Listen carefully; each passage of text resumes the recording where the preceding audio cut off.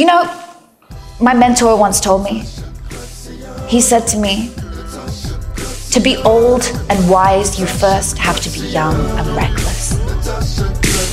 The #1 motivational speaker under 40 in the world. Got 1 billion views.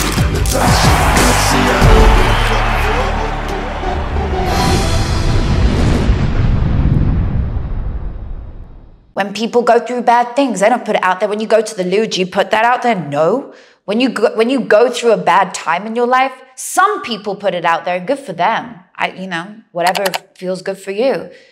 When I was in my darkest place, you would never have known, because I was trying to get out of it. And my way of getting out of it was by posting content which made me feel good about myself, which made me like old pictures.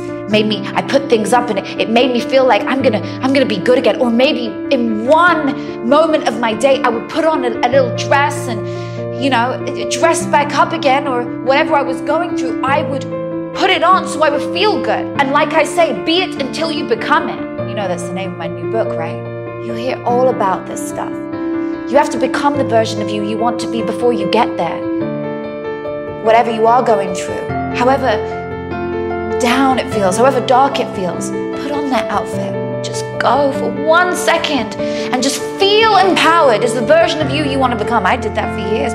People would never know what I was going through. I didn't put my illness online and say, hey, I had a hypothyroidism disease, a really high-level autoimmune problem that was taking me to being bedbound. Because when you have a really bad overactive thyroid, you're on heart medication, right? And the Proprapanol that you take, that's what I was taking at the time, along with my medication, it tries to balance your heart. And when you're in that state, you can die from what I had. That was terrifying. But I didn't even let that hold me back. Because once you surrender to death, once you say, bring it on, whatever, say whatever you want to do to me, or go on, bring it on. Where do you go from there? You feel like you surrender fully, and guess what happens in that moment? You feel fully free and relaxed, and you let go fully of what you have been through, and you shake it off, and you just let go, and you feel healed again. I felt healed again.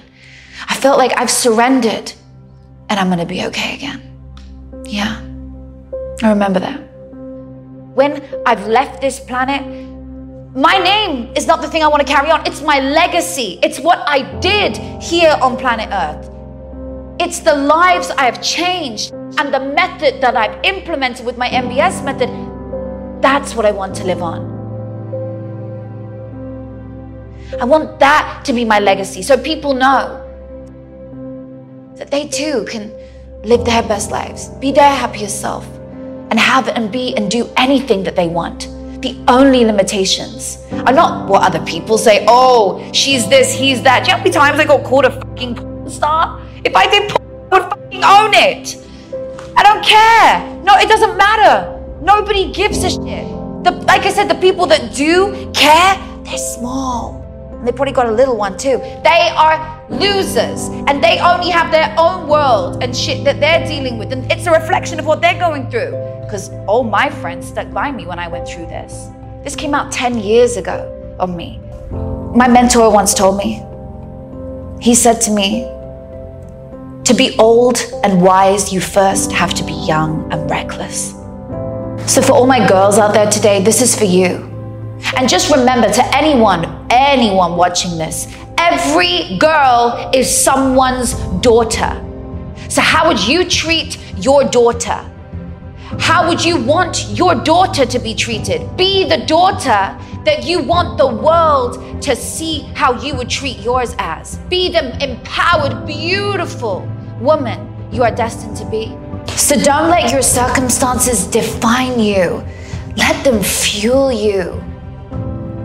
Let them fuel where you are meant to go, where you are going, because you are meant for greatness. You were born for greatness. If this didn't happen to you, you would not have rebounded up again and come back to be who you are today. I hope this reaches you.